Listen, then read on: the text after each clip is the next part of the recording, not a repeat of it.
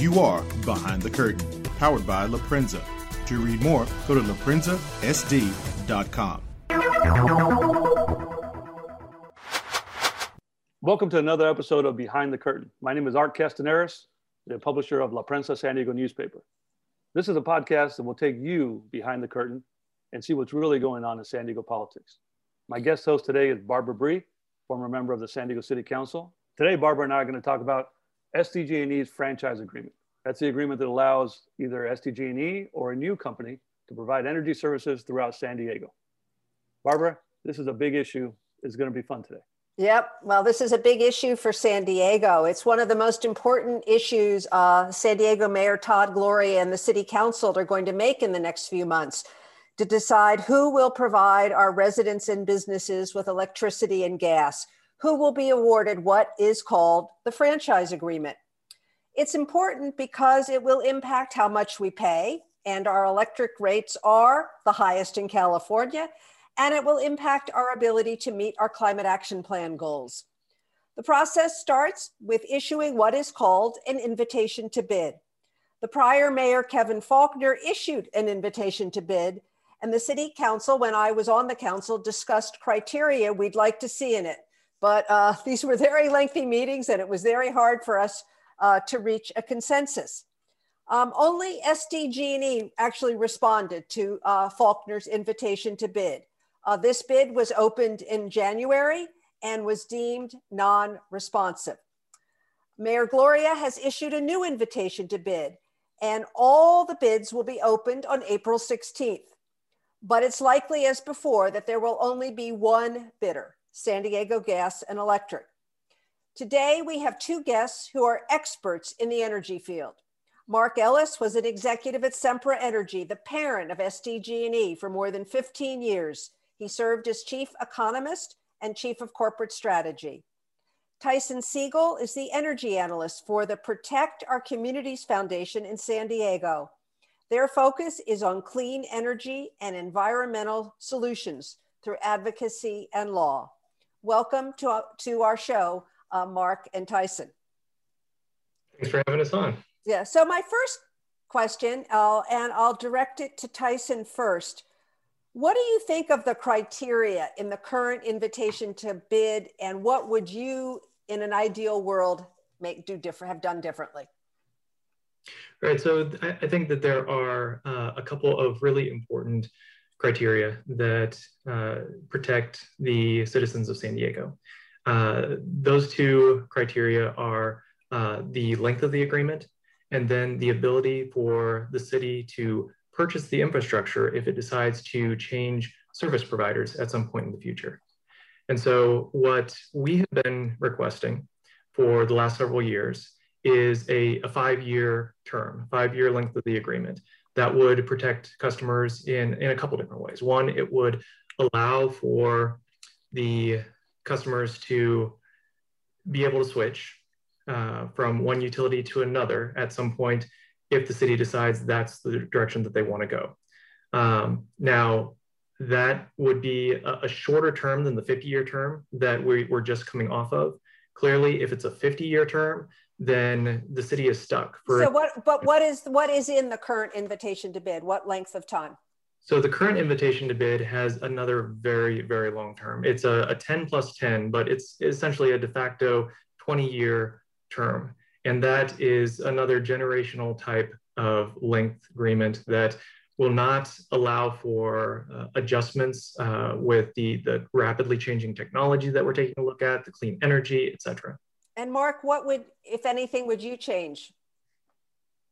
I think Tyson hit the nail on the head. I think those are the two most important criteria, the length of term, and 5 years is great. It gives the city plenty of time to explore different alternatives, and then to pre-negotiating the right and ideally some mechanism for determining the price for the city to buy out the existing infrastructure. I guess otherwise you can end up in lengthy negotiations about what is that infrastructure, the grid, worth. So yes. Mark, so you've studied the electric rates that we pay in San Diego. They're the highest in California. Why are our electric rates so high? So that's an interesting question. I put it down to really it's the regulatory model. So when you look across the country, it's kind of one thing that jumps out at you, two things that jump out at you. One is that historically, looking back over the last 20 years, looking back over basically the history of the utility industry, investor-owned utilities that are regulated by state PUCs, Public Utilities Commissions, tend to have higher rates than municipally owned utilities. So that's sort of a nationwide phenomenon. It's been true for basically the entire electric utility industry. And then two, which is more of a phenomenon of the last 20 years, is that rates in California, particularly of the investor-owned utilities, have gone up much faster than rates in the rest of the country.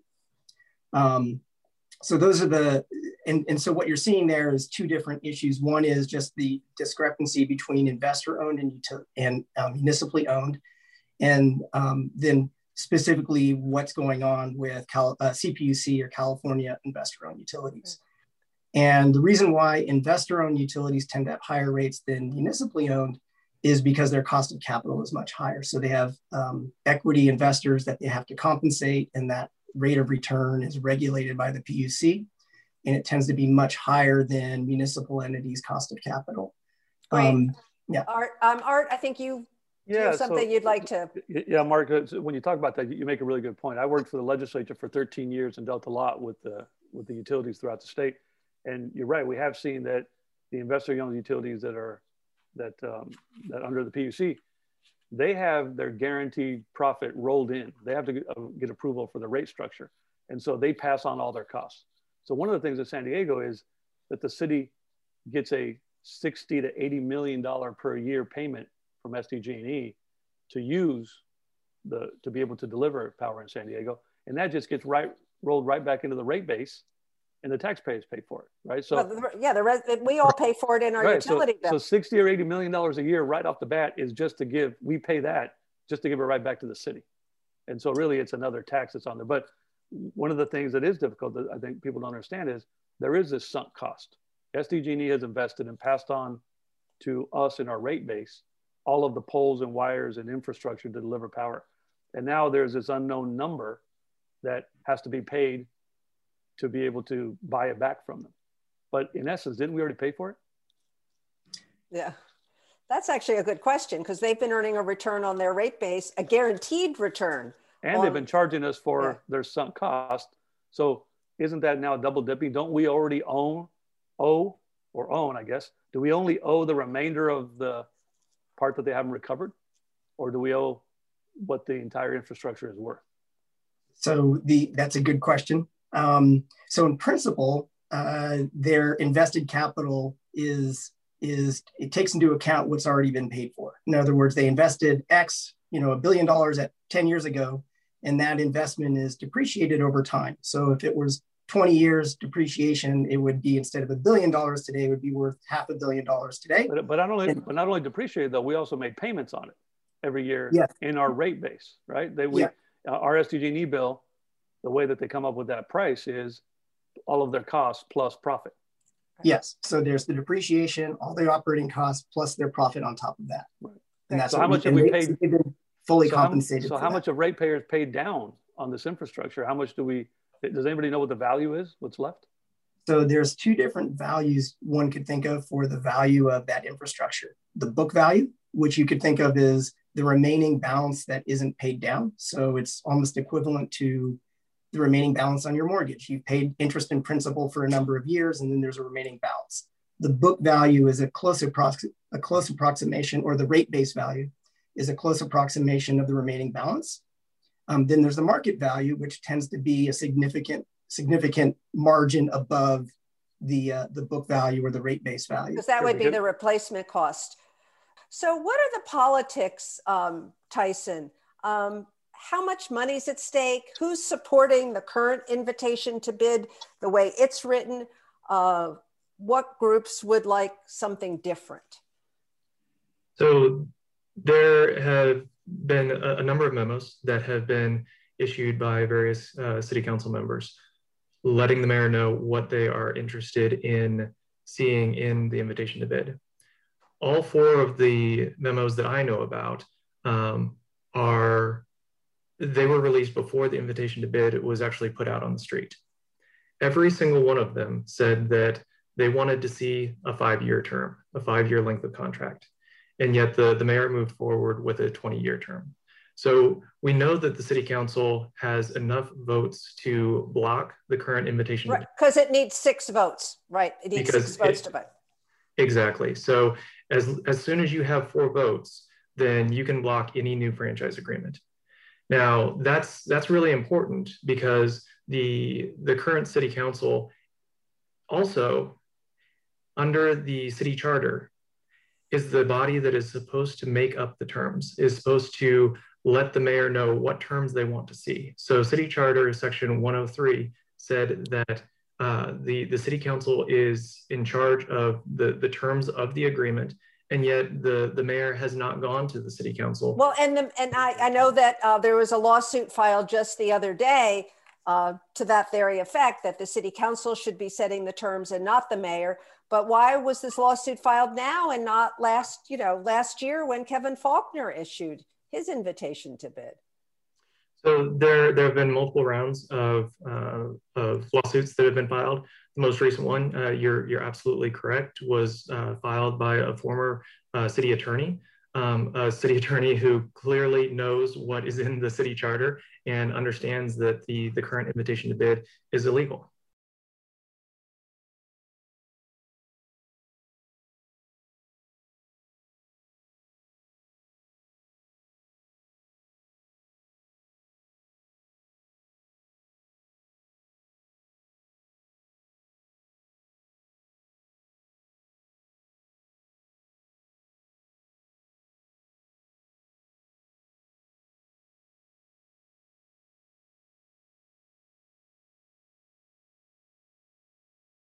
I know we're talking about this issue about time, but isn't this also a problem with if it's too short of a period? Isn't it too hard for whoever comes in, whether it's SDG&E or another company, to then recoup their investment on new expenditures if they want to do green energy or solar or something else? How long of a period is it reasonable that they can then make these investments that people are going to want to go green or more green? And is it enough time for them to recover that over a 5 or 10-year contract? They don't necessarily need to recover the full investment over that time period. So if you keep in mind that the idea of the mortgage analogy, right? So you can sell your home before you've paid back your mortgage, right? And you just have to pay the remaining balance so that whoever comes in after them, and your bank doesn't mind because they've been paid interest all that time. Mm-hmm. So the same thing with whether it's SDG or another investor who comes in for a 5-year period, they're going to make an investment. They're going to earn a fair rate of return on that investment for however long they hold it. Now, clearly, they would prefer to hold it indefinitely, sure, but they're still going to be fairly compensated in the meantime. So their protection would be the value at the back end, that if they then lose that contract at the end of this next term, the next person would be buying them out as well. Yeah. Yes. And let's say a lot of money's at stake. You know, San Diego Gas and Electric is a subsidiary of Sempra. They make over $800 million a year in profit from San Diego Gas and Electric. So I guess I'd like to ask Mark and Tyson how you would advise the city to move forward. Let's start with Tyson. How would you advise the city to move forward? Well, I think that we do have to keep in mind just how much money is at stake here. So under the previous administration, Mayor Faulkner hired a few different consultants to take a look at what the best pathway forward for the city would be. One of those consultants said that even without assuming any rate increases in the future, that a 20-year franchise agreement would be worth $6.4 billion to whichever franchisee wins the bid. And so that is an absolutely enormous amount of money. That's profit that the new franchisee would make. That is money that's pulled out of the city of San Diego, and that is money that comes out of each of our pockets. So that's really important to keep in mind. Now, there is, in addition to a franchise agreement, there's also the option that the city could move forward with a public utility, could retain all of those profits for ratepayers, for the citizens of San Diego, and for the city. And so it's really a matter of whether or not the city council and the mayor want to retain $6.4 billion for us, for the city of San Diego, or whether or not it wants to make a gift, essentially, to a new franchisee. And so I would recommend, like Protect Our Communities has been doing for the last several years, that the city strongly consider the option of a public utility. Now, those same consultants that Mayor Faulkner hired said that if that first invitation to bid was rejected, if there were no bidders who were deemed responsive, and SDG&E was not deemed responsive because they had many, many different edits to the invitation to bid. If that invitation to bid was essentially rejected by all bidders, that the city should, at that point, move forward with a public utility. Right. And so the current mayor is rejecting the best recommendations from the expert consultants. Great. So I'd like to get Mark's thoughts on how, if he has any other thoughts on how he would move forward. And I gather the reason you would support the 5-year term, Tyson, is that would give the city time to study something and not be rushed. Mark, any last thoughts on how you would advise the city to move forward? Yeah, so it's interesting. Tyson and I have never met before, but we have we agree on these issues too. And very different backgrounds. Agree. So I agree that you want a short term because you want to have another bite at this apple to explore additional options, but you want a long enough time to give the city enough time to fully investigate the different options. With respect to the franchise versus the public power concept or public power idea, I do think the franchise, you still remain under PUC regulation, and that's just a very high cost and low control model. In other words, you're still under an investor-owned utility construct, and the decisions are made by the PUC in San Francisco. They're not made locally. The public power option has the potential to be much lower cost and also much greater local control. The challenge has been there are not a lot of precedents of communities going public power in the last few decades. It's just a very challenging process. It takes a lot of political will and stamina to achieve it. Mm-hmm. But one thing I did learn at Sempra while I was there, bought another utility in Texas. And this was a utility that was very coveted, and it was multiple parties tried to buy it over about 5 or 10 years, and the deals always fell apart. And what Sempra did is they looked at why all the other deals fell apart, and then they learned from that, and they put together a proposal that satisfied all the conditions that sort of caused the deal to fall apart in the past. And I think that's what San Diego needs to do if they're thinking about the municipal or the public power option. They need to look at why these deals have failed in the past and try to go into the whole process knowing what the pitfalls are and addressing them proactively. Well, Mark and Tyson, we're very appreciative that you took the time to join Behind the Curtain today on a subject that impacts every San Diegan today and tomorrow. All right, thank you both for being here today and your insight, both Mark Ellis, Tyson Siegel, we appreciate it. Thank you both. You're great. Thank you so much for having me on. It's been a pleasure. Thank you for having me. Barbara and I will be back in a couple minutes to wrap up. Thank you. For the last 10 years, IVN has brought you over 10,000 articles from hundreds of independent-minded authors dedicated to a simple etiquette rather than an ideology. We're proud to be rated center by AllSides.com and least biased by MediaBiasFactCheck.org. It is that nonpartisan spirit that is at the core of our journalistic mission. Today, we introduce you to a new era at IVN. We're handing over the mic, so to speak, to our independent contributors to develop their own shows, their own voice, and their own brand.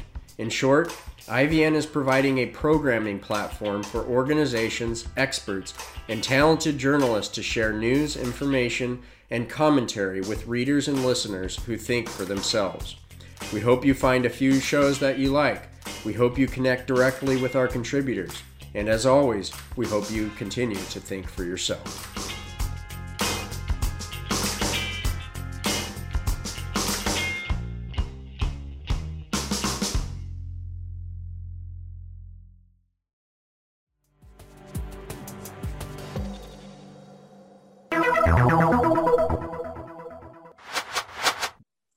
Welcome back to Behind the Curtain.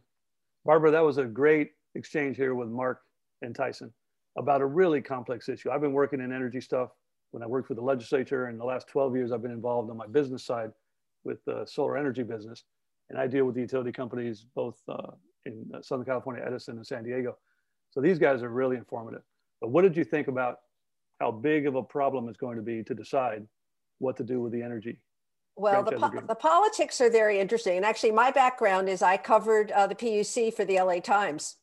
Oh, right. when you couldn't spell solar, 78 to 84. Yeah, so I actually understand what return on rate base is. Right. But I think the politics are very complicated. What's key is if 4 members of the city council will be adamant that they only want a 5-year term, there's not going to be a choice. For San Diego Gas and Electric, we'll either have to agree to that or just walk away. Now, I think they're not going to walk away. They're not going to walk away from $800 million a year. But, their world is changing, and I was, an internet entrepreneur back, starting in the mid 90s as the world was changing around us, and the internet disrupted many businesses. The energy world is being disrupted right now. And what's been viable or companies have been able to do in the past is not necessarily, they're not going to necessarily be able to do that in the future we now have San Diego Community Power. Looks like we're going to have some sort of major infrastructure legislation on a federal level that will invest in renewable energies. And it's just going to shake up everything. That's not necessarily a bad thing for consumers. Yeah, that's right. The energy business is like a 100-year-old business. They're still delivering power over wires. But you're right, with distributed generation, with solar, with wind, all these different things, the market has changed. But the thing that some people don't understand is that these wires, there's got to be a way to deliver whatever power we get from whatever source all the way to your house. And it takes wires and poles and underground. So there is this sunk cost that is very difficult for SDG&E to walk away. And I just worry that the same city council that we have had other shows about, dealing with 101 Ash and 1401 Imperial and all these other things, do we really think that city council can negotiate a multi-billion-dollar deal in a short amount of time? Or I think the politics, it's just going to default to a very short extension for SDG&E with a light at the end of the tunnel. I would think that they negotiate a 2 or 3 year deal with SDG&E saying, during that period, we're not just renewing the contract, we're going to work toward a buyout value and an absolute end where we know that we can make a wholesale change, which may end up being either community power or a whole new structure we can't even think about today. Right. Yeah, the world is changing. Battery technology is improving. Microgrids are coming. A lot is going to change. Thank you for joining us for another episode of Behind the Curtain. Barbara and I learned a lot today. We hope you did too. For more information on this story and all the other stories we're covering, please visit us online at laprensasd.com and on social media at laprensasd. Thank you, and we'll see you again Behind the Curtain.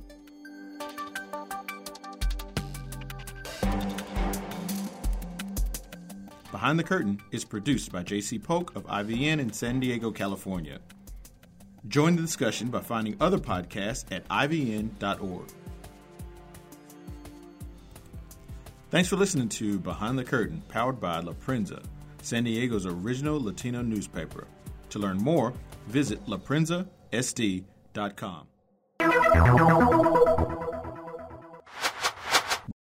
Hey, if you're listening to this, you're a content consumer. Ever heard of You Are What You Eat? I'm Jeff Marston, host of The Extra Point on IVN. When you finish listening to this stimulating episode, get an extra serving of enlightenment with a side of intrigue. Join us on The Extra Point, where we're cooking up multiple points of view and mixing it up with various topics. Let's have a healthy discussion in good taste, and don't forget your etiquette. It's The Extra Point with Jeff Marston on IVN.org, serving it up for you. Hey, what the hell are we, a podcast or a burger joint? Who writes this stuff?